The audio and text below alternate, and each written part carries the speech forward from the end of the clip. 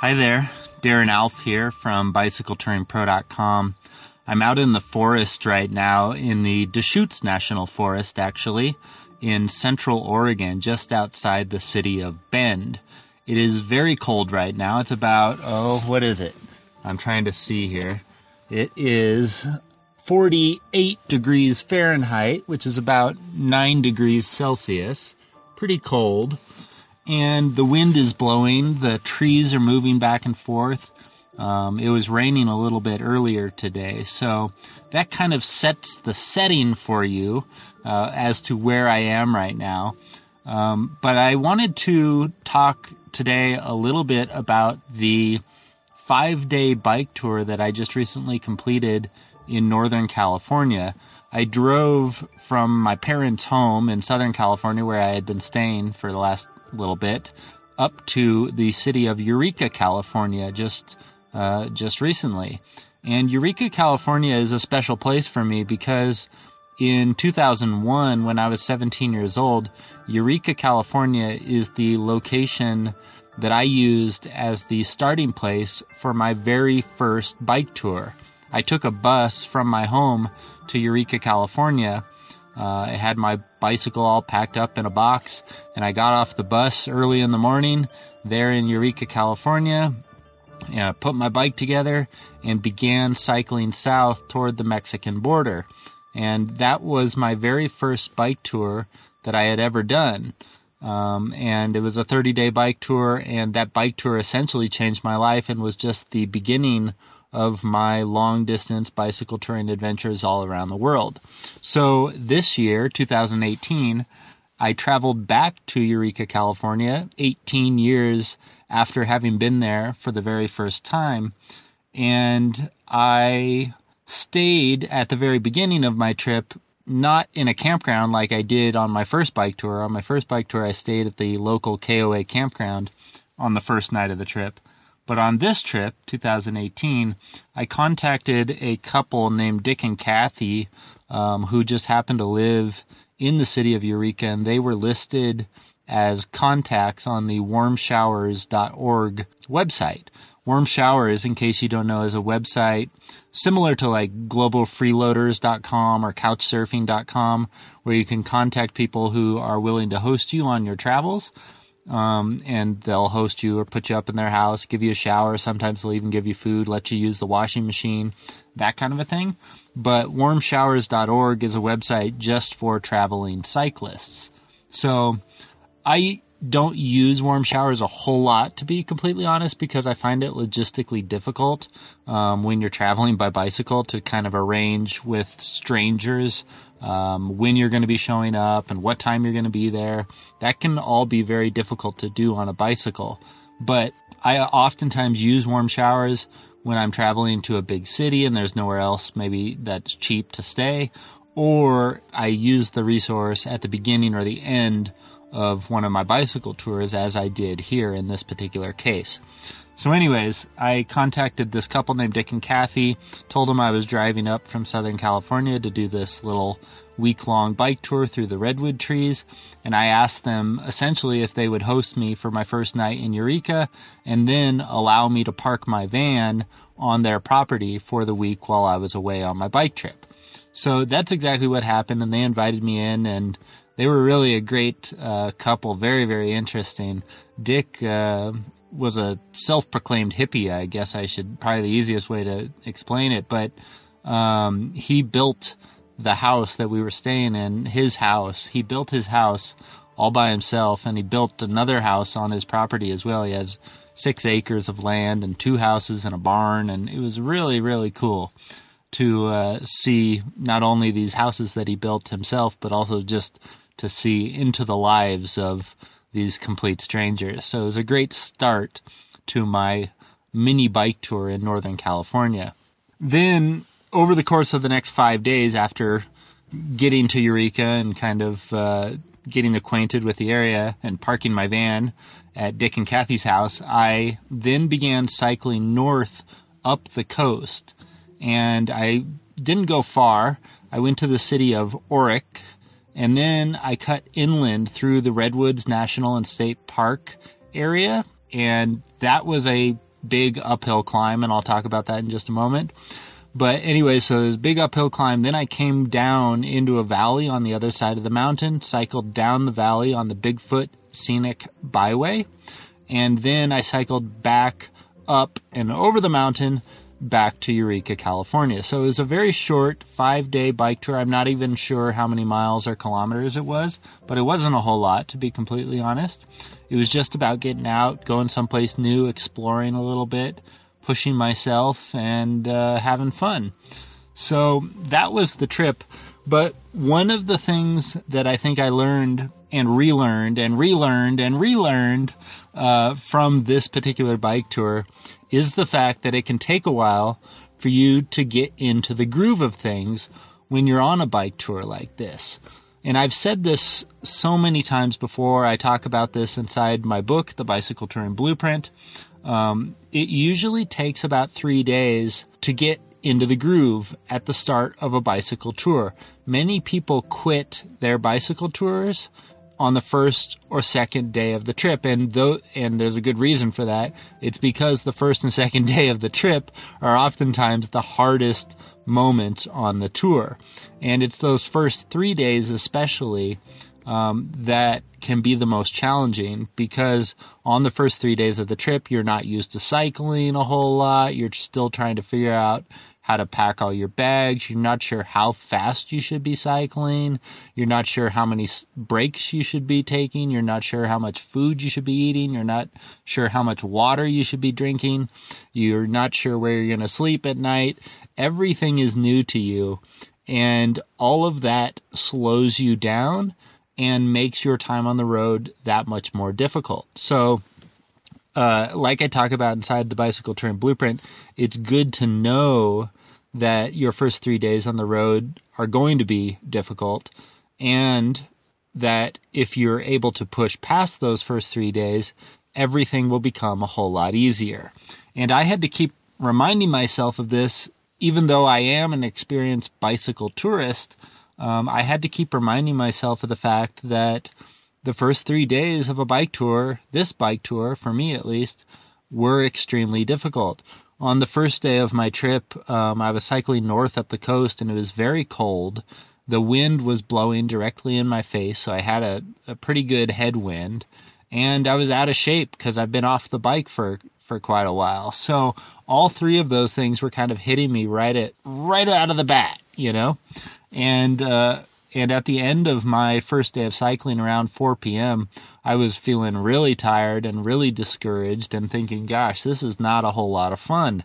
But the truth is, I knew that this was going to happen because I've been here before. I've been biking around the world for 18 years, and I've gone through this at the start of each and every one of my bicycle tours. And again, when I woke the second morning, I was kind of tired, a little sleepy, didn't want to pack up my tent and get back on the bike so soon, but I knew that I had to do it. So I get on the bike, and once again, I start pedaling north. It's still cold. It's still windy. I got a big headwind. And then I turn inland, and for a moment, the road is flat and the wind is at my back, and I'm thinking, yeah, this is awesome. And then I make a right-hand turn, and the road starts going uphill, extremely uphill. And the road is steep, and my legs are burning, and I'm really having to push. And there are moments when I have to get off of the bike and really push my bike up this very, very steep hill. And I'm going slow, and I'm tired, and it's scary. I'm in the deep, dark forest. It's like Bigfoot could pop out behind a tree at any moment. And there were times on day 2 where I thought, why am I doing this to myself? This is terrible. This isn't fun. I want to go home and cry.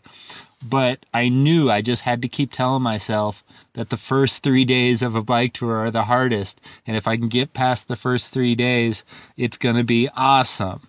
So on day 3 came around. I was really tired now after 2 really difficult days on the bike. And I still knew that I had 20 more miles of uphill cycling to go until I got to the top of the mountain. So I had a difficult task ahead of me. But the truth is I put my head down and I pedaled and I pedaled and I tried not to think about the fact that I was climbing a giant frickin' mountain. And eventually I reached snow. There was snow on the side of the road. I was so high up. There was snow everywhere.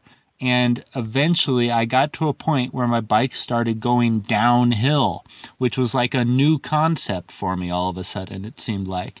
Because for the first time in 3 days, my bike was going downhill without me having to pedal it. And it was at this point that I realized I had made it. I had survived the first 3 days of my bike tour in Northern California, and I was going to be okay. So I finished day 3 feeling really good about myself, actually. I flew down this hill and then rode another 15 miles or so into town, got some food, found a campsite, rested up, and the following day I followed a valley which was kind of flat, but there were some hills, through this valley on the Bigfoot Scenic Byway, and I didn't cycle super far that day, but I finished the day feeling like I made it, like I am now on day 4 in the groove. This is what bicycle touring's all about. And if every day of my bike tour were like this one, I could do this forever. So when I woke up on day 5 of my bike tour, I was feeling really, really good, feeling totally in the groove, feeling healthy, feeling strong.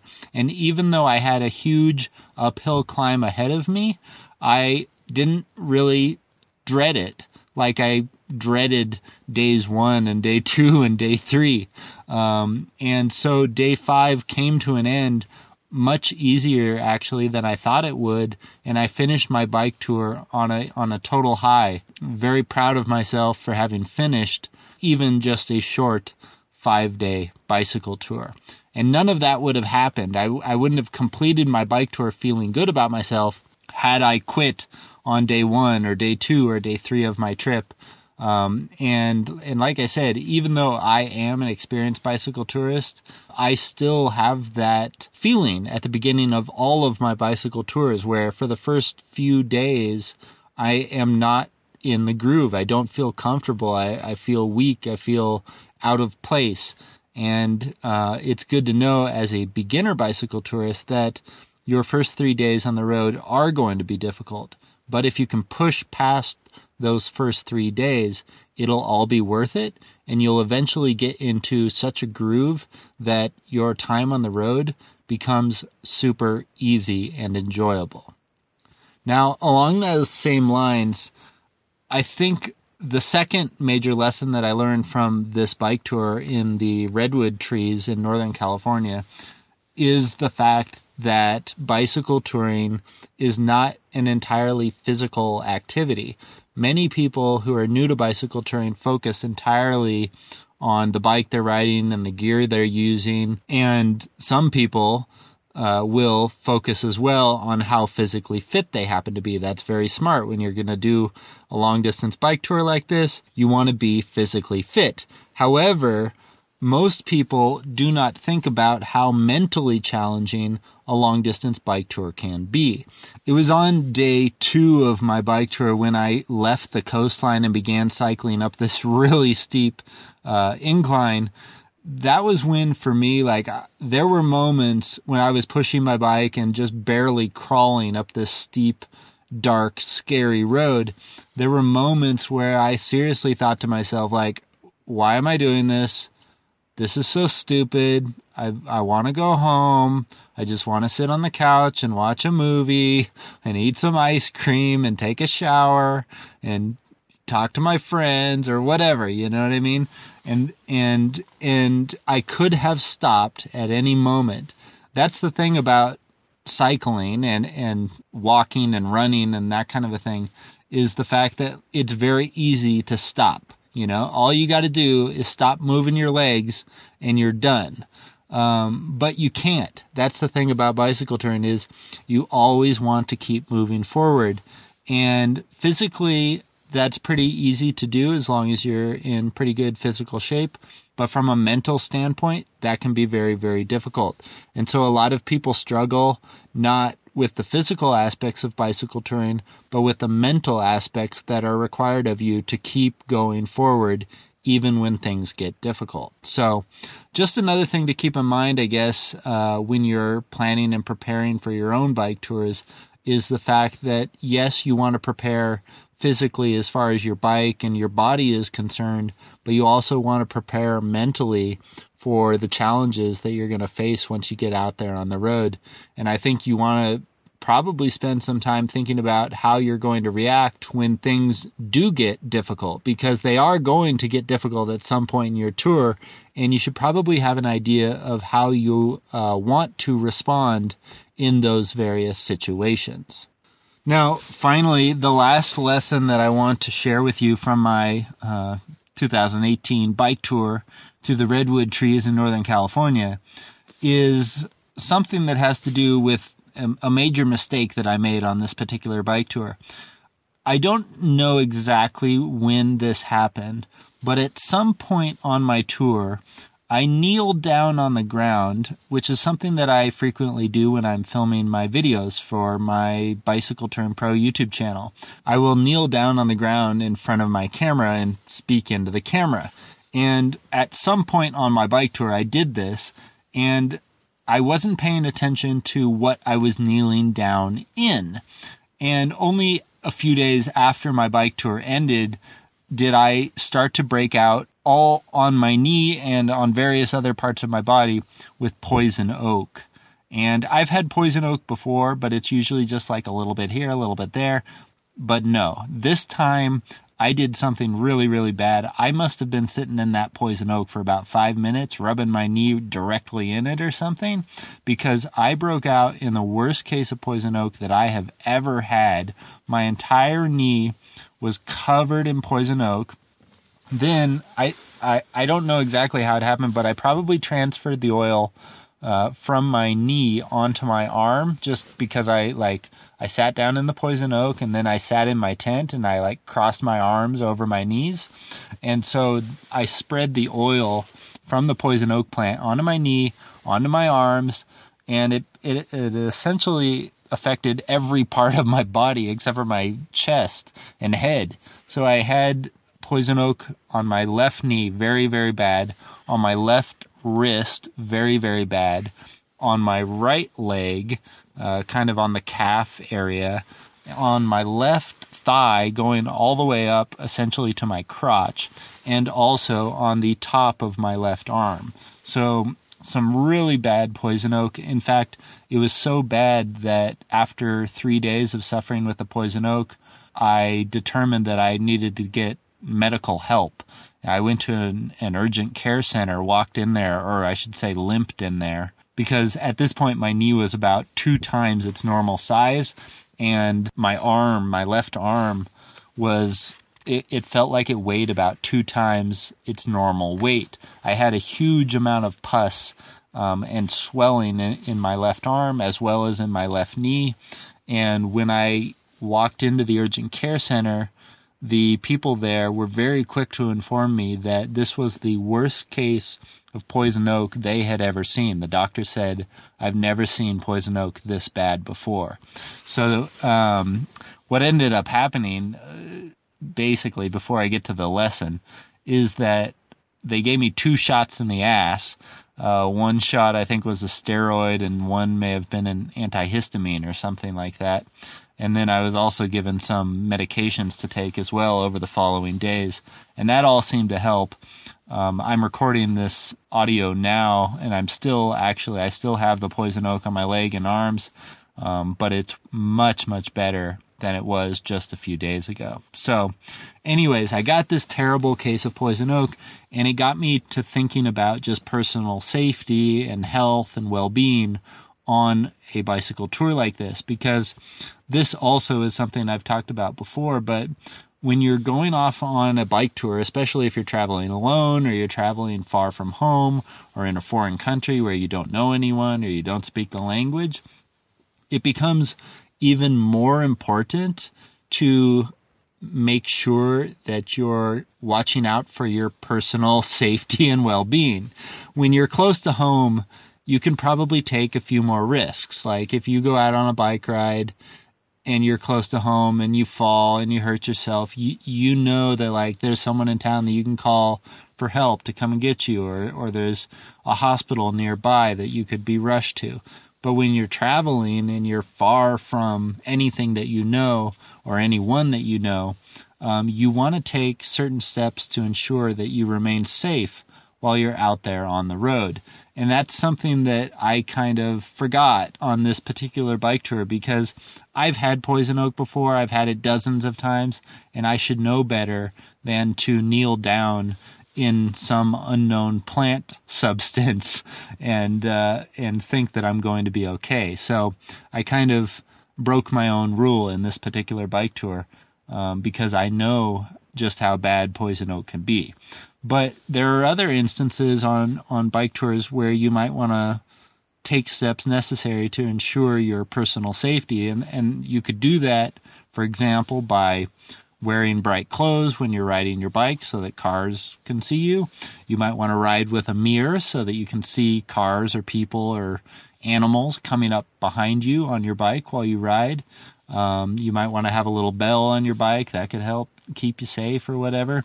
You're going to want to be aware of personal safety sorts of things, like scam artists or thieves that might be present in the areas that you're traveling through. Like I just completed a bike tour in Ecuador and Colombia recently, and I was reading the travel books about the areas that I was cycling through, and they were saying that kidnapping was common, prostitution was common, drug running was common. So I was like making myself aware of some of the situations that I might run into out on the road. So you want to be aware of the things going on around you. And there's a whole host of things that you can do. The example I always give people is like when you're going down a big hill, a lot of times bicyclists will just let go of the brakes and go as fast as they possibly can, which is a whole lot of fun. But if you fall and hurt yourself, you could be in a whole lot of trouble. And that's especially true on a long distance bike tour. Because one, you don't want to break your body, that's obvious, but you also don't want to break your bicycle or any of the belongings that you're carrying with you. So when I go down a hill, even though I want to go fast and kind of get that thrill of the downhill, the wind in my face and that sort of a thing, I will oftentimes hold myself back so that I'm pressing the brakes and I'm descending at a level that I feel is safe and that I can stay in control of my situation, because I'm making the decision as I go down that hill that I'm going to sacrifice a small amount of joy in order to increase the amount of safety that I experience as I travel down the road. Another example of that might be like there's a log or something fallen in the road in front of you or on the trail in front of you, and you might be skilled enough to continue cycling and jump over that log and then continue on your way. Or if you want to make sure that you don't trip and fall and break your ankle or spin over the top of your handlebars or something, you might do the safe thing and just stop your bike, get off, carry the bike over the log, then get back on your bike and continue down the road. Now, that's not as much fun as jumping over the log and proving how good of a cyclist you are, but it's the safer thing to do. So these are some examples of ways that you can remain safe on a bicycle tour. But I just wanted to bring that up, I guess, because it's something that I've been thinking about for the last few days as I've been sitting here suffering with poison oak, is that like you don't want to be suffering with poison oak when you're out on a bike tour or be suffering with any other sort of illness or injury. If I had gotten this poison oak during the middle of my bike tour, I would not have been able to continue the trip. I was not able to bend my knee because the poison oak was so bad for several days. So if that had been the case for me out there on the road, my bike tour would have essentially been over, or I would have had to pause it for like a whole week, which is not something that necessarily everyone can do. So, you just want to go out of your way sometimes to make sure that you're going to remain safe while you're out there on the road. That includes being aware of your situation, being smart about how you're riding or traveling through a particular area. And in my case, at least, it means not kneeling down on top of a poisonous plant. If you want to see the photos from my recently completed bike tour in Northern California, be sure to visit my website at bicycletouringpro.com and stay tuned for the videos from my NorCal bike tour, which will be released soon on the Bicycle Touring Pro YouTube channel. Thanks so much for listening, guys. Hope you have a great day, and I hope to see you out on the road sometime soon. I'm Darren Alf from bicycletouringpro.com. Thanks for listening, and I'll see you in the next one. Bye.